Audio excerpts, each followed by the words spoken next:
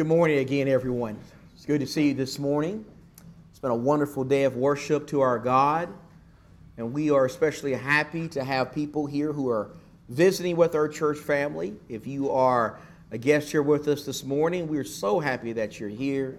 We hope that you'll take out your Bible with us right now and study with us from the Word of God for the next few minutes.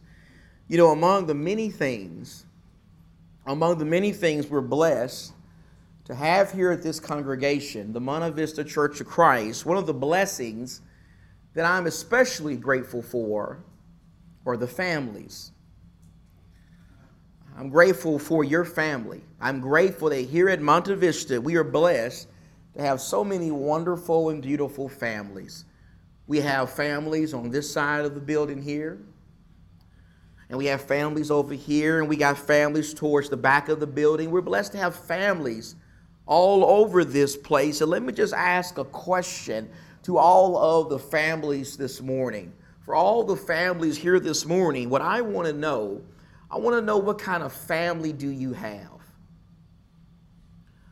What kind of family do you have right here and right now today? If you provided me with one statement that could really sum up your family, what would it be? Would it be that you are a sports family? Would it be that you are an athletic family, or a social family, or a travel family, or an intellectual family? Or a family that is first and foremost about making good grades and hitting the books and having high ACT and SAT scores so your kids can get into the best colleges? What about this right here? What about being a God-first family? What about being a family that is first and foremost about God? I mean, does that describe your family right now? Does that statement really kind of sum up what you and your family are all about? While you may have a family that is heavily involved in sports and academics and being very social, and there's nothing wrong with that, is your family, though, still first and foremost about God? Do you have a God-first family? I submit that right here and right now, you can know if you have this type of family. Right here and right now, you can know if you have a God-first family. It's very simple. A family that is first and foremost about God consists of a husband and a wife who truly love God and allow Him to rule completely in their marriage. They do everything that God requires of them in their marriage. They read their Bibles together. They pray together. They're faithful to each other. They constantly talk about God and His wonderful love and attributes, and they do those things with their children. If they're blessed to have children, from the time their children are very small, a God-first couple will start teaching them about God. They'll start teaching them right away that God is the creator of all things, and He loves them and watches over them, and He holds them accountable for their behavior. They also attend Bible classes together as a family. And they worship God together as a family. In fact, they make worshiping God our priority all the time. They make worshiping God something that comes before sports and social events and school stuff. And worshiping God is even something that they do while on vacation. They also hold one another accountable to righteous and godly living every single day. They're also kind to each other, and they're forgiving towards one another, and they're patient with one another, and they're loving towards one another. They do everything that God says that a family must do. That is a God-first family. And I ask again, do you have a family like that? Are you part of a family like that? Are you part of a God-first family? I believe that is a good question for us to consider, since we have reached the final stage in the family portion of our Hand to Plow sermon series for 2022. For those of you who are members of this congregation, the Monte Vista Church of Christ, you know that like we did with the 3 sermons about the field of the heart in the months of February, March, and April, in the month of May, we began talking about a different field. We began talking about the field of the family, right? We began talking about how to plant proper seed in our family and how to secure and cultivate that seed by making sure that we connect with God with our family and connect with members of our family and connect with brothers and sisters in Christ. And this morning, we're going to talk about the final stage in the process. We're going to talk about the fruit. We're going to talk about the produce. We're going to talk about the produce and the blessing of having a God-first family when we do all the different kinds of things that we've been talking about for the last couple of months. You see, if we do the kind of things that we've been talking about in the months of May and June, the produce from that, the result of that is going to be a God-first family. It's going to be a family that is first and foremost about God and His Son, Jesus Christ, and the Holy Spirit. You see, that kind of family, a God-first family, has the potential to impact so many different kinds of people. For example, a God-first family has the potential to impact the children. It has the potential to impact our children. Again, here at Monte Vista, we're blessed to have so many children. A lot of congregations are blessed in that way. We're blessed to have children here. We have children as young as a few days old, all the way to seniors in high school, and we got a couple of others on the way. We got a bunch of children all throughout this congregation, and I'm pretty sure that when it comes to all the parents of those beautiful children, we all want the same thing, right?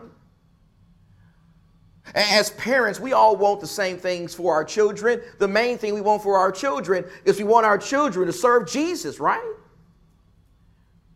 We want them to love Jesus, to fear Jesus, to do the things that Jesus wants them to do. We want them to eventually grow up and become strong soldiers of Jesus Christ and go to heaven to be with Him for eternity. That's what I want for my kids, and I know that's what you want for your kids. And while there's no way we can guarantee that outcome for our kids, one of the things that a God-first family does is it provides them with the best chance.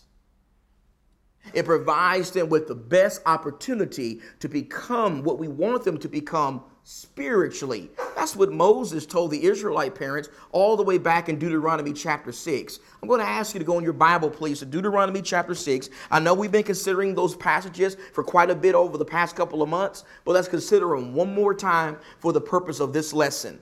We're going to Deuteronomy chapter 6, please, and look at verse number 4. We're listening to what Moses, the man of God, the prophet of God, what he said to the Israelite parents not long before the people of Israel would finally be blessed by God to conquer the land of Canaan.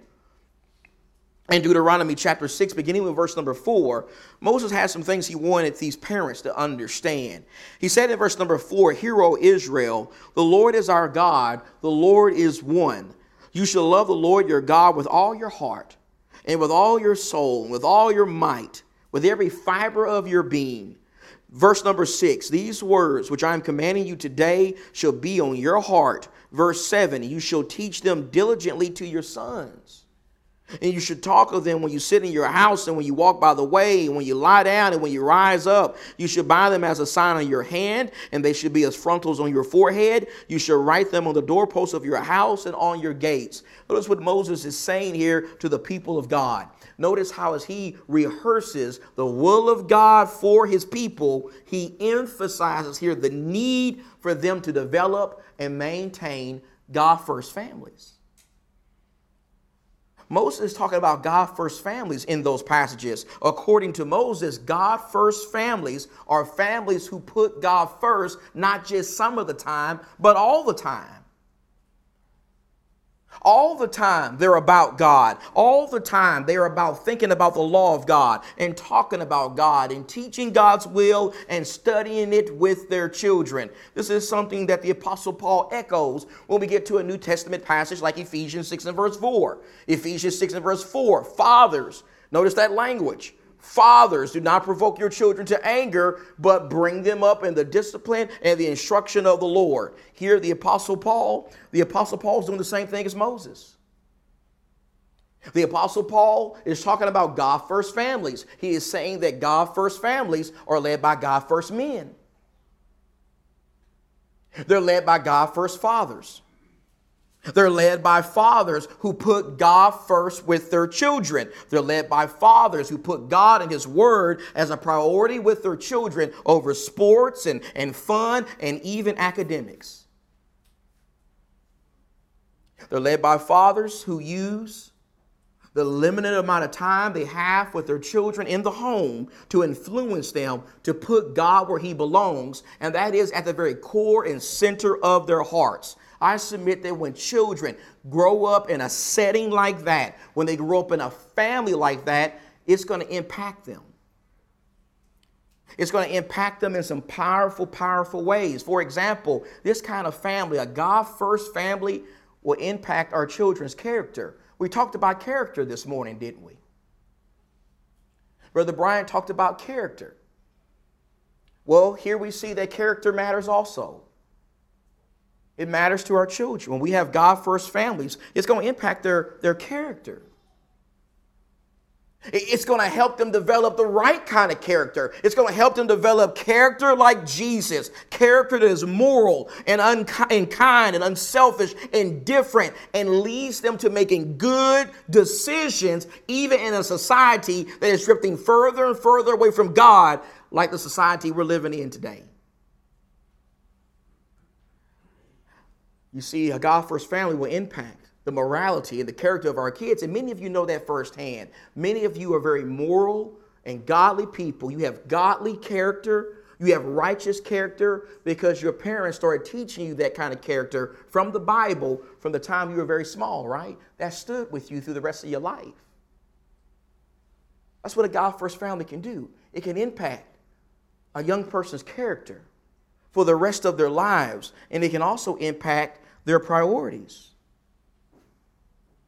It can also impact where they position God in their lives. It can impact what they're going to do when they go off to college and Wednesday night rolls around and they have a big test the next morning. What are they going to do in that situation? What have we taught them to do in that situation? Are they going to stay in and keep studying for that test? Or will they go to Bible class and stay up a little extra that night to prepare for that test? What are they going to do in that situation? Where are their priorities? If you've ever spent an entire week at Disney World in Orlando, and some of you have, if you've ever done that before, then it's very likely that you have visited the Fortune Road Church of Christ in Kissimmee. You ever been to the Fortune Road Church of Christ in Kissimmee? A lot of Christians attend that congregation whenever they're going to Disney World in Orlando. If you've been there before, then maybe you've met the preacher. The preacher there, his name is Mark Copeland. Mark Copeland's been a dear friend of mine for quite some time, and I can remember when I was preaching down in Florida several years ago, we were having dinner together. I think it was at Bob Evans or something. And he told me something very personal. He told me something about his childhood. He told me something powerful that he remembered from his childhood. He told me that when he was a young boy, he liked sports, just like my son likes sports. He loved sports. He didn't love basketball, but he loved baseball. He was on the baseball team. And whenever there was a game that took place on a Sunday evening or a Wednesday night, his father who passed away recently, his father made sure that he wasn't there. He wasn't at those games. No matter how much the coach complained about it, no matter how much his teammates griped about it, he was not going to be at a practice on a Sunday evening or a practice on a Wednesday night. And you know why that was the case? The reason that was the case was because his father was trying to teach him something. He was trying to teach him about priorities.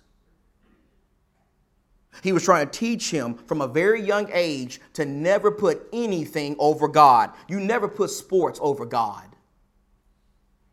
You never put baseball over God and growing in God. Mark Copeland, who's a faithful gospel preacher and an elder in the church, he told me that he remembers vividly his father teaching him that lesson from the time he was a small boy, and that has stood with him for the rest of his life. That impacted his priorities and where he put God for the rest of his life. God-first families can impact the priorities of children. It can help them develop proper priorities, and it can impact how they view Christianity. It can show them from a very young age that Christianity is not something we just do on Sunday. It's not something we just do when we come here and we take the Lord's Supper and we sing these songs and we give money and we come back together on Wednesday night to have a Bible class. No. Our children need to understand that Christianity, that is something that is part of our identity. I am a Christian. I'm a disciple. I'm a follower of Jesus Christ, and I'm a follower of Jesus Christ not just when I come into this building. I try to follow Jesus all the time. That's who I am. That's my identity. And if we are wise with our time, we can start teaching our children that from the time they're very small. They need to understand very early that Christianity is something we do 24/7. It is part of who we are. It is something that we do all the time. And then think about this. Think about how God-first families can ultimately impact the children, our children's faith, even if they happen to lose their faith later on down the line. When you go in your Bible, please, to the book of Proverbs, I want to show you a familiar passage in Proverbs. You're probably very familiar with this passage, and I want to make some comments about it, please. In Proverbs chapter 22 and verse number 6. In Proverbs chapter 22 and in verse number 6, Solomon, the wise man, wrote these words. He said in verse 6, train up a child in the way that he should go, even when he is old, he will not depart from it. Now, for us to really be able to appreciate a verse like that and not panic when we read a verse like that, I think it's important that we pause and remember what the Proverbs are. Brothers and sisters, the Proverbs are just that. They're Proverbs. They are general truths. They are not absolutes. They are not guarantees. There is no guarantee that as parents, if we do everything we're supposed to do, if we bring our kids to church, if we bring them to every Bible class, if we make sure they go to FC camps and we study with them and we pray with them and we help them pick good friends, there's no guarantee that if we do all that stuff and so much more, they're going to remain faithful to God. There's no guarantee of that. They're free moral agents. They'll have to make their decision at some point whether or not they're going to serve Jesus without our supervision. Right now, my kids come to church because I make them come. They live with me. I make them come. But there's going to come a time, Lord willing, when they're going to have to make that decision themselves. This decision about Jesus will have to fall in their lap, and they're going to have to decide what they're going to do with it. This passage is not guaranteeing the faithfulness of our children, but what it is saying is if we have God-first families, if we train up our children the right way, it will give them some roots. It will give them a foundation. It will give them some early direction. It would put within their conscience something that may eat at them and bring them back to the Lord if they happen to fall away down the line. I believe that is what Solomon is saying there. And for the parents here who have prodigals, for the parents in this room that I love so much and respect so much, and you have children who have left the Lord, let the words of Solomon encourage you. Let those words build you up. Let them give you hope. Let them remind you that you did not labor in vain having a God-first family. A God first family will impact our kids. But not only will it impact our kids, let's also point out how they will impact the church. Particularly, they'll impact the local church. Go in your Bible, please, to Acts chapter 2. We are beginning this week our reading of the book of Acts, and I'm so excited about the book of Acts. I know you hear preachers say this all the time. This book's my favorite book. That book's my favorite book. You probably heard me say every book of the New Testament is my favorite book, but I really mean it this time. Acts is my favorite book in the New Testament. And I'm going to Acts chapter 2, and you remember in Acts chapter 2, after Peter preached this powerful sermon about Jesus and he told the people to repent and be baptized, in verse number 41 it says, so then those who have received his word, verse 41, so then those who have received his word were baptized, and that day there were added about 3,000 souls. So notice how the church begins with 3,000 people. That's a lot of people. But look at chapter 4 and verse 4.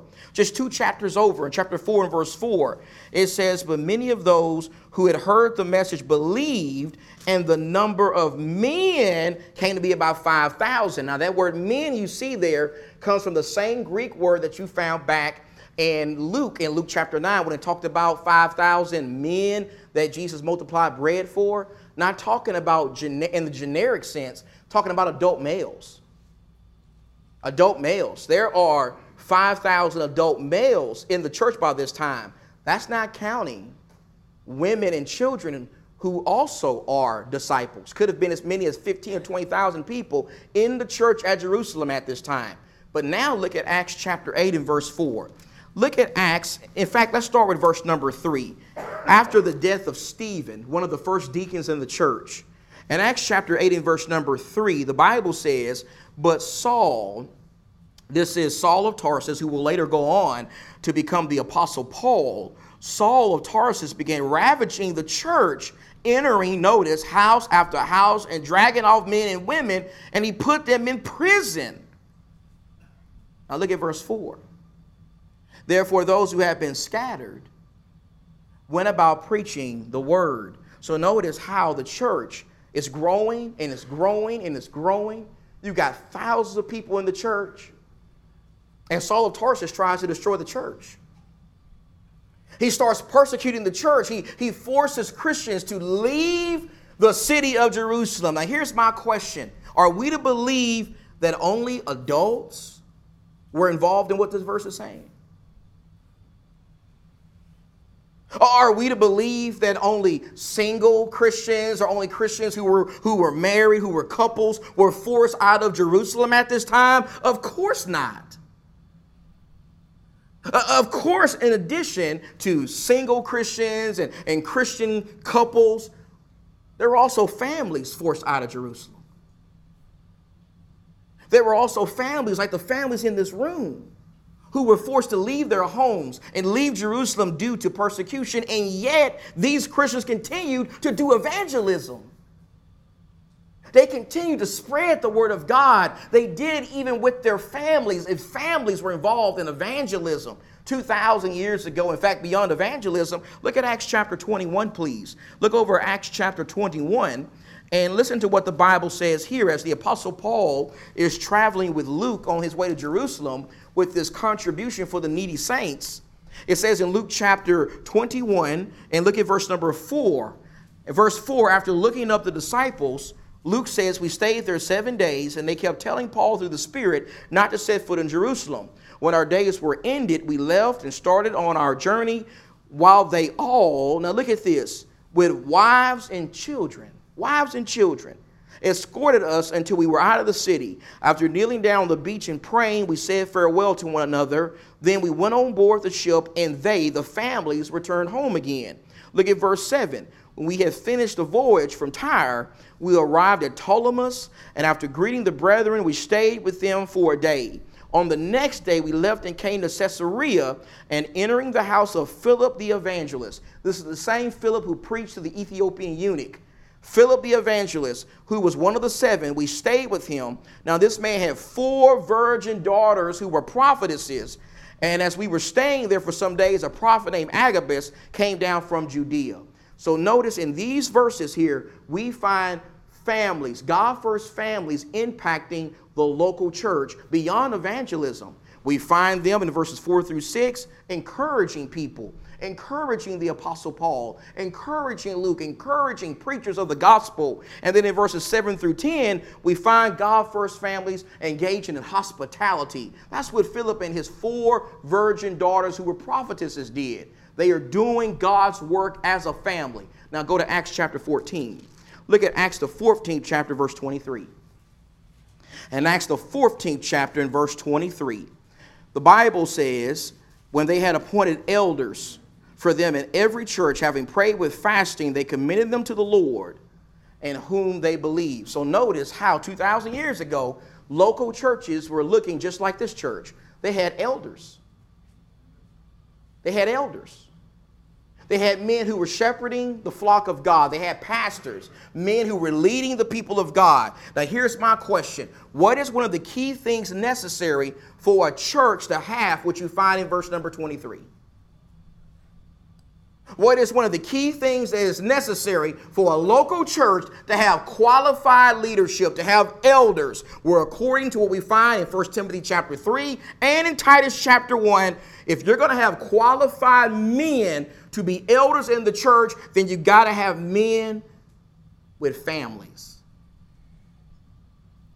You got to have men who have God first families. You got to have men who have wives who love the Lord and who have children who love the Lord. What I just want you to see is throughout the book of Acts, we find God first families impacting the church. They are impacting the local church, and that same thing needs to be going on today. That same thing needs to be going on even here at the Monte Vista Church of Christ. You see, just like we find here in Acts, here at Monte Vista, God first families can have a tremendous impact on what we're trying to do. God first families can impact our Bible classes. God first families can make our Bible classes dynamic and exciting and edifying for people of all ages. God first families can impact evangelism. They can impact our spreading the gospel of Jesus Christ throughout the valley. I mean, what a wonderful thing it would be if every family in this church was involved in studying the gospel with other families in their neighborhoods and in their community. I mean, don't you think we would be making some serious noise if we had every family doing that kind of stuff? And what about the worship assemblies? What about what we've been doing for the past couple of hours? I mean, do you think God first families can impact the edification of a worship assembly? I don't know about you, but I am so encouraged. And I'm so edified when I see families sitting in the pew together on the Lord's Day, and they're turning to the scriptures and they're taking notes and they are praying together and giving together and singing loud together. That kind of stuff really fires me up. That makes me excited about being a Christian. That makes me excited about being part of this congregation, the Monte Vista Church of Christ. And then think about the future of this church. Think about how, like we read about here in Acts chapter 14, if we want to always ensure that we have qualified leadership, then we got to have God first families. You know, right now we have qualified godly leadership. We have 5 men who love this church. And they pray for this church. And they serve this church. They shepherd this church. They lead this church to the best of their ability, and they glorify God. But let me tell you something, my friends. We can't expect these men to live forever. We can't expect them to always be leaders in this church. One day, they will no longer be able to bless us with their service. But when a church has God first families all throughout it, well, then that church is equipped to have other men to step up and continue their work. Then they're equipped to have other men step up and be elders and deacons, so the church can have qualified leadership for decades and decades to come. God first families can impact the church. And so I got to ask you, do we have those kind of families here? We got God first families. Do we have families who are not just on a roll sheet, or just filling a pew, or not just coming in and pulling some pegs off the wall to say, yeah, I'm here today? No, do we have families who are actively involved in the work? They're doing the work. They're doing evangelism. They're offering passionate worship. They're part of the Bible classes. They're encouraging other people. They're helping to ensure that this church always has godly leadership like we have right now. God first families can impact children and the local church. And thirdly, let's talk about how God first families can impact the world, the whole world beyond the church. And when we say the world, let's be clear about what we mean. We're talking about people who don't believe the things that we believe. We're talking about people who are under the grip of Satan. People who don't follow God, who don't follow Jesus Christ. Noah and his family in Genesis chapter 6, they had an impact on people like that, didn't they? Remember, in a world that caused God to grieve because they were wicked and they were constantly thinking about sinful things, Noah and his family stood out. They shined. They were a beacon of light that God used to preserve humanity. Noah and his family made an impact on the world thousands and thousands of years ago. But look back at Acts chapter 8 and verse 4 again. Look at this verse again. Acts 8 and verse 4. Therefore, those who have been scattered went about preaching the word. Again, let's not make the mistake of thinking that just single adults were forced out of Jerusalem. Couples were not the only ones forced out of Jerusalem. No, Christian families were forced to abandon their homes. Christian families were forced to flee from the city of Jerusalem. Jerusalem was nearly barren of Christians due to the persecution led by Saul. And can you imagine the kind of impact that was having on the world at that time? Can you imagine what the world must have thought when they saw Christian families, while on the run for their lives, continuing to preach the gospel and remain faithful to God? We would be foolish to believe that the world didn't take notice of that kind of commitment and zeal and dedication to the cause of Jesus by families. Families were having an impact. God first families were having an impact on the world 2,000 years ago, and that same thing can happen today. That same thing can happen with our families today. Just like the Christians we read about in Acts chapter 8, we also can help the world see the priority of God and the gospel with our families. Now, we can't do that by continuing to preach the gospel because people are forcing us out of the valley, but we can do that when we're not ashamed to give God the glory for the blessings we have in our lives.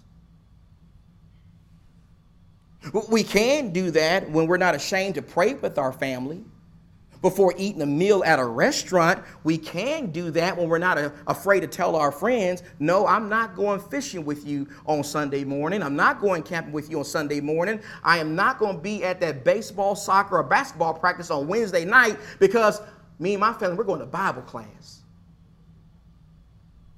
We're going to worship God. And we can also do this when the world comes through those doors. And we greet them. And we're nice to them. And we make them feel welcomed with our family. We shake their hand. We get to know them better. We don't treat them unkind or turn our nose up at them because they may be poor or look different than us. Instead, we invite them to maybe sit with us in our family and to please come back again and worship God with us.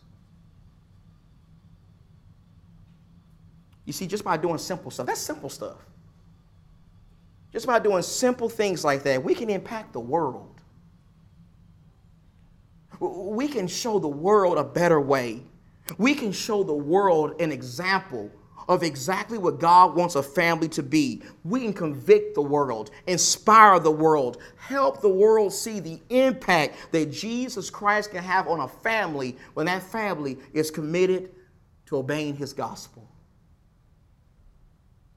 God first families can impact the world and the church. But let's close with this. Let's close with the most important thing, and that is God first families have an impact on God. They have an impact on our God. Our God is the one who created the family. You know, as I look around the room this morning and I notice all of these beautiful and amazing families that I'm blessed to stand before, I think we need to remember something. I think we need to remember who created what you see right now. I think it's important that we remember that God created the family. God created my family. God created your family. God created the family relationship. That is exactly what we learned this morning in our scripture reading in Genesis chapter 2. When we read from Genesis chapter 2 in verse number 24, when we read about God making the first man Adam and the first woman Eve and marrying them, you know what we really were reading about? We were really reading about God making the first family.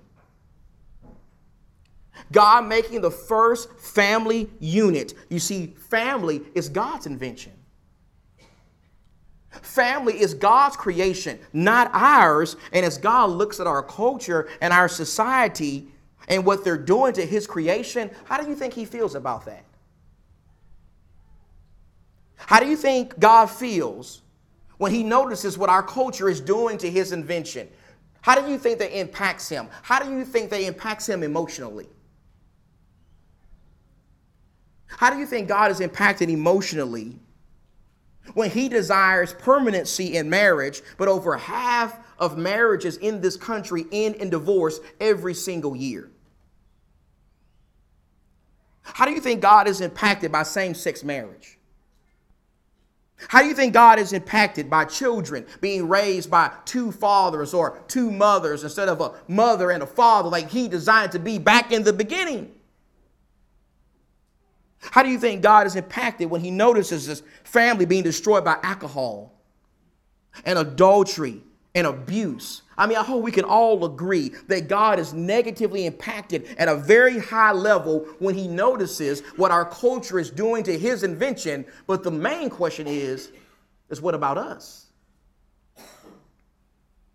What about our families? How are our families impacting God? I want to take you to one more passage and we're going to get ready to close. Will you go to Genesis chapter 18, please? I want to show you something in Genesis 18. You remember Abraham, the great man of God, the great man of faith. God made great promises to Abraham. And I want to show you what the Bible says God said about Abraham in Genesis chapter 18 and verse 19. In verse 19, God said, "For I have chosen him, so that he may command his children and his household after him to keep the way of the Lord by doing righteousness and justice, so that the Lord may bring upon Abraham what he has spoken about him." Meditate on that passage for just a second. Notice how one of the things that contributed to Abraham being the kind of man who received great favor and promises from God was how he led his family. It was how he led his wife and how he would one day lead his children. It was how he was determined to have God first place in his life and first place in his family. That's why God picked Abraham to make those promises to. God noticed that Abraham had a God first family. And he was pleased with that kind of family, and he was able to use that family to do amazing things for his glory. And God can do that same kind of stuff today. Even today. Even in 2022, as wicked as our world is, God still takes notice of God first families.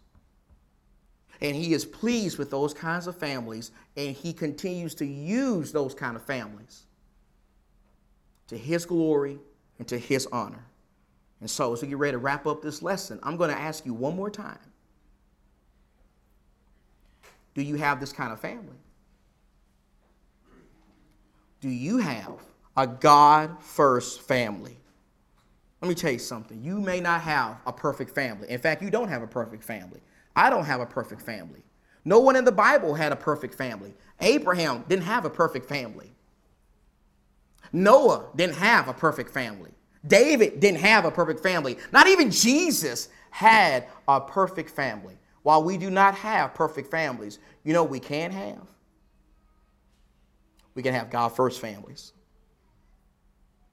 We can have families that make God and his son Jesus the center of everything that they do. In fact, before having God first place in our families, you know, we need to first make sure God is first place in our lives. Remember, God was pleased with Abraham, not just because he put him first in his family, but also because he put him first in his life. And so this morning, if you sit there and realize that God is not first place in your life, it's time to start right there. Before you can help your family, you got to help yourself. You got to serve God. You got to obey the gospel. You have to believe in Jesus Christ, repent of your sins, and put on Christ through baptism and water for forgiveness of sins. If you don't have God first place in your life right now, we're going to sing a song of invitation, and we'll invite you to come to the front, and we'll help you any way we can achieve that right here and right now today. Come to the front. Let's stand. Let's sing together.